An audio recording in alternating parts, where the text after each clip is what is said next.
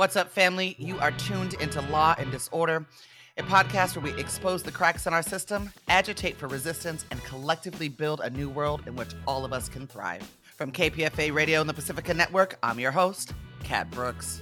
The new Ella Baker Center-led survey of more than 500 people incarcerated in California state prisons warns that large numbers of folks have been subjected to extreme heat, dangerous cold, flooding, and wildfires. The report is called Hidden Hazards: The Impacts of Climate Change on Incarcerated People in California State Prisons. The report was produced by Master of Public Policy graduate students from the UCLA Luskin School of Public Affairs on behalf of the Ella Baker Center for Human Rights. We are joined this morning by Emily C. Harris, co-director of programs at the Ella Baker Center for Human Rights and a contributor to the Hidden Hazards Report. Good morning, Emily. Good morning, Kat. And we are also joined by Maura O'Neill, co-author of the Hidden Hazards Report and a UCLA Luskin School of Public Affairs graduate. Good morning, Maura. Good morning, Kat. Thank you both so much for coming on the show this morning. Maura, I'm going to start with you. This information comes from a survey. Were there particular incidents that put this on your radar? Did it come through the Ella Baker Center? How did you get engaged? Yeah, thanks for having me on. So this project came up as a part of our capstone report for the Master of Public Policy. And when we met with Emily to discuss potentially working together, she outlined the fact that there wasn't a lot of research on this issue and that with climate change, with these climate hazards increasing, people inside were at risk. So that's really where we jumped off and started working with Emily and thought it was really important to do this research. And then what we realized was there wasn't a lot of input from currently incarcerated folks. So that's the reason we decided to send out that survey and do that undertaking. Emily, how about for you? How does the release of this report, the exploration of this issue, tie in with the advocacy work Ella Baker Center does for our folks that are on the inside? Yeah, thank you for that question. The Ella Baker Center has been organizing with people in prison for a long time. And as you know, with the recent COVID-19 outbreak that had incredibly awful impacts, in particular on our friends and comrades at San Quentin State Prison, we became, acutely aware of how unprepared the Department of Corrections is to keep our loved ones healthy and safe. And during the pandemic, we also saw a series of wildfires, the LNU Lightning Complex fire that approached the California Medical Facility, and also the Dixie fire that got very close to the two prisons in Susanville. And I think that kind of escalated our fear. We were in the midst of COVID-19 and seeing, trying to protect our loved ones and make sure that they were alive, and then simultaneously watching as these fires were approaching prisons. And so I think we wanted to think through how we could get ahead of that, how we could be pushing the state to be more prepared to keep our loved ones safe. And so that was partly why we chose to collaborate with the public policy crew. They've been incredible. And we thought that if we heard from people in prison and from experts across the country, we might be able to think through creative strategies that could keep people safe without further, investing in the prison industrial complex, and think through more creative solutions that would actually be more permanent and long-term and protect people's lives. Maura, I'm interested in the fact that you all sent out a survey. We know that CDCR does not always love to allow our incarcerated folks to engage in these kinds of processes. How did you get CDCR to comply? Was there any resistance? What were the obstacles you all had to overcome? That's a great question. So Emily can probably speak a little bit further to this after I finish, because Emily helped coordinate the actual mailing of the surveys. We did have some returned from CDCR and resent those because there seemed to be some resistance. A lot of what I saw in the survey response, we had put a deadline to submit the finalized survey response, and a lot of people wrote in the notes at the bottom, "Hey, I didn't get this till after the deadline. I hope you still accept it," which we were luckily able to do given our timeline with the research. But I know there were a lot of delays, a lot of issues getting the surveys into certain prisons, but not all. And I think, Emily, I don't know if you want to speak a little bit further to that. Yeah, luckily the Ella Baker Center is in touch with close to 9,000 people who are in California prisons, and so we just contacted people directly who we were already in touch with. So we didn't actually have to go through the department for their permission per se. And actually, we found a lot more obstacles in trying to engage the Department of Corrections in other aspects of the research. All right, let's get into some of the meat of the report. How many prisons are in California, and out of those, how many are in jeopardy of being impacted by climate disaster? So Maura, the go ahead. So there's, report, oh, sorry. no, no, you The go. report Yep. outlines that 18 prisons are at the highest risk and most vulnerable.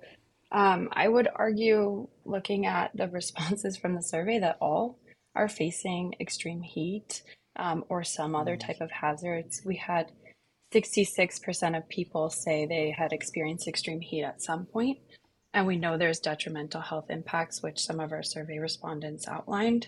And so, though our report focuses on 18 prisons that we figured out from mapping analysis, I do think that further research can go into really figuring out um, that these other prisons are also at risk. There's a total of 34 in the state. Emily, I want to paint a picture of some of the specific realities of climate disaster that are or will impact incarcerated people in California.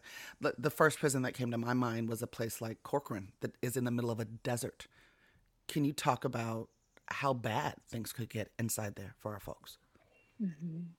Yeah, one of the things that we had heard over and over again from the respondents was just how little control they have over their own well-being, right? They're completely dependent on the department for their well-being, and with things like the extreme heat, we were hearing about the absence of even just like shade or access to water, ice, and that people described things like, sitting in their cell and having the, basically having the walls sweating because it was so hot in the prisons.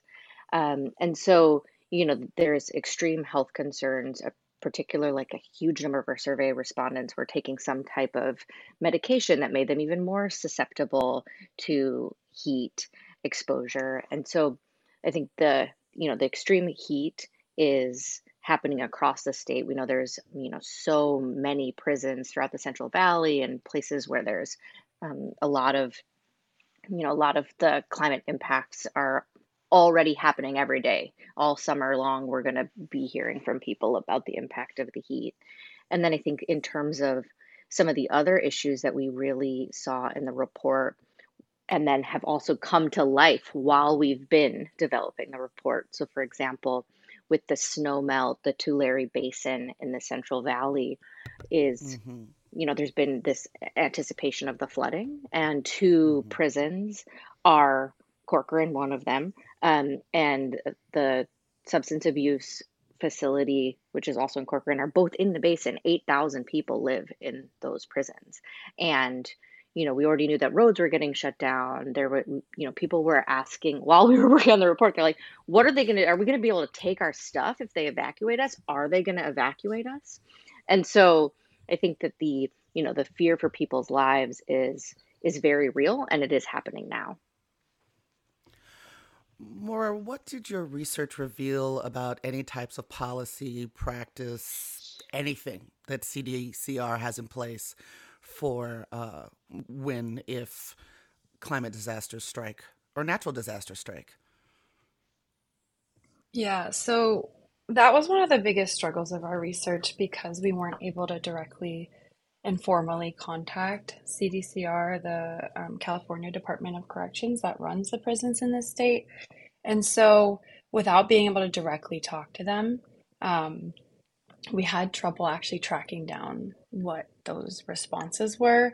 What we were able to find, there are some heat plans in place for when there is extreme heat, but our survey revealed that, things like the necessity of providing ice that was outlined in that heat plan wasn't necessarily followed through because our survey respondents said, they struggled to get access to ice on extremely hot days.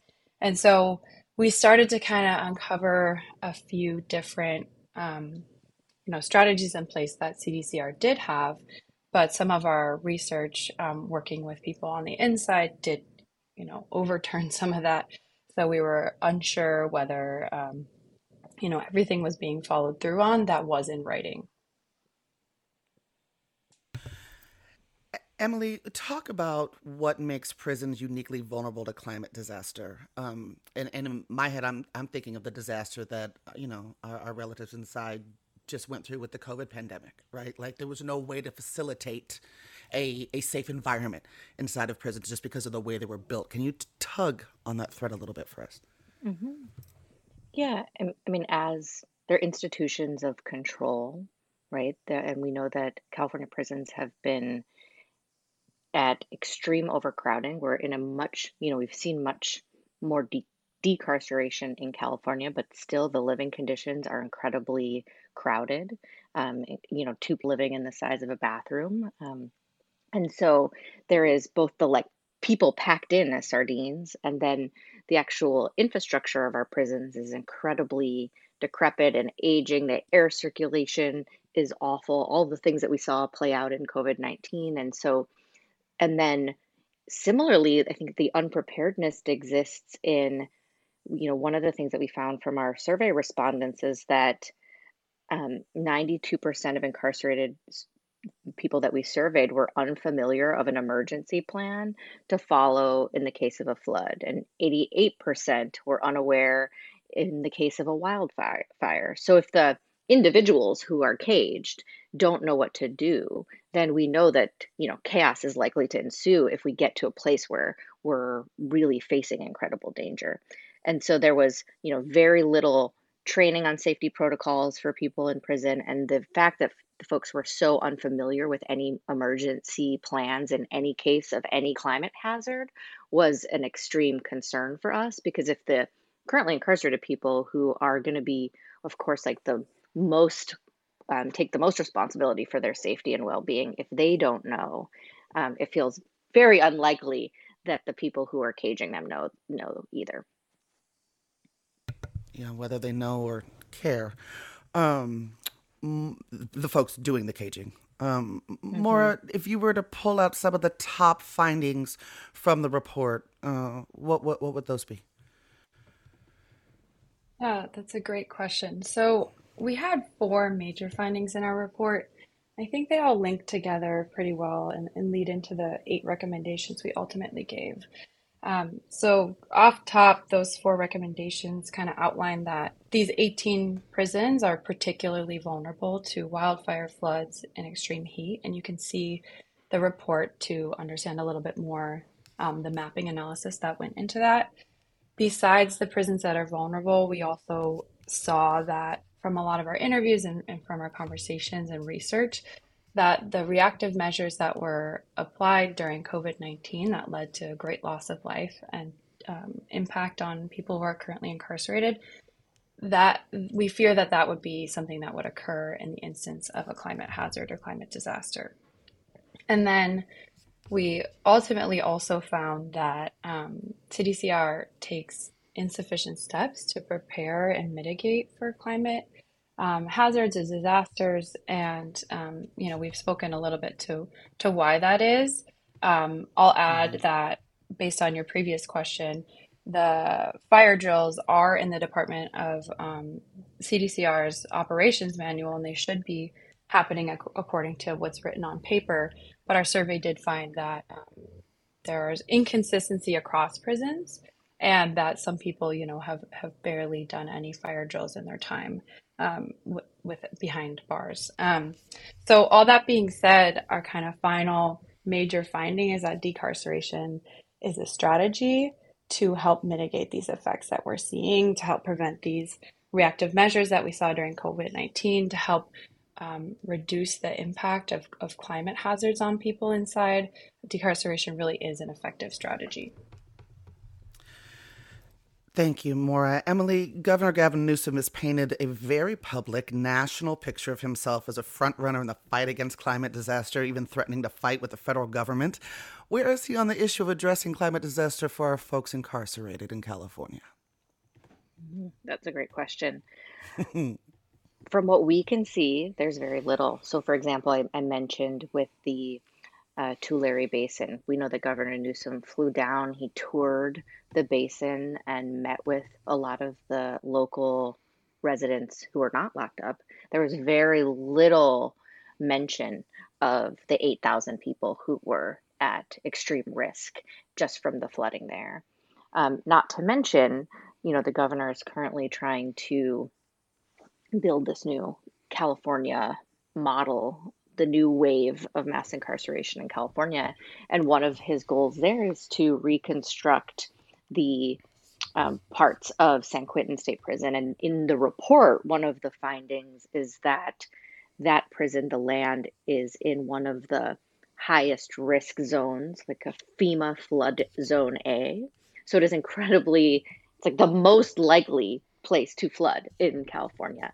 And so then we're going to be investing millions of state resources into building a prison that will likely eventually be underwater or risking people's lives. And so to me, there seems to be a pretty strong disconnect in terms of, this was also one of the significant findings and recommendations of the report is there are communities that have been identified as vulnerable when it comes to climate change, but incarcerated people are not included in that definition of who is considered vulnerable. And yet with the findings of the report, I would argue, and especially because they cannot, flee on their own if there's an evacuation, right? They are entirely dependent on the state. That they are probably actually the most at risk and the most in danger if in fact they're facing a climate hazard that if any of us in the free world faced, we would have at least some autonomy, even to be able to Google an escape route, right? Folks inside wouldn't have any access to be able to figure out even how to keep themselves safe in those events. Maura, any other proposed solutions for addressing this this pending disaster across our prisons that are highlighted in the report?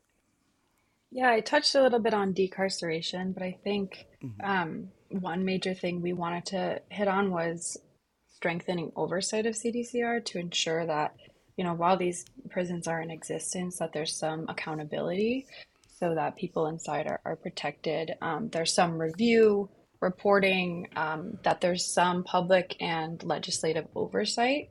So that was a major theme that also came up for us as well. Wonderful. Well, thank you both so much for joining me this morning. Thank you for the report. Thank you so much, Captain. You've been listening to Law and Disorder, a podcast where we expose the cracks in our system, agitate for resistance, and collectively build a new world in which all of us can thrive. That's it for this episode, family. You can find more information about topics and guests in this episode's show notes. Law and Disorder is produced at KPFA. That's listener-supported radio on the Pacifica Network. The show is produced by Jesse Strauss and hosted by me, Kat Brooks. Our theme music was composed by Steve Raskin of Fort Knox 5. If you like what you heard, please follow us on social media at Law and Dis, that's DIS, and subscribe wherever you listen to podcasts. Feel free to holler at us about something you heard or send us a show idea at lawanddisorder@kpfa.org. You can also find our content live at 8 a.m. weekdays on KPFA. That's 94.1 FM in the Bay Area. Our show and all of KPFA's programs are funded exclusively by you, the listener. And if you're in a position to support us, please donate today at kpfa.org. Take care of yourself and take care of each other. We all we got, fam.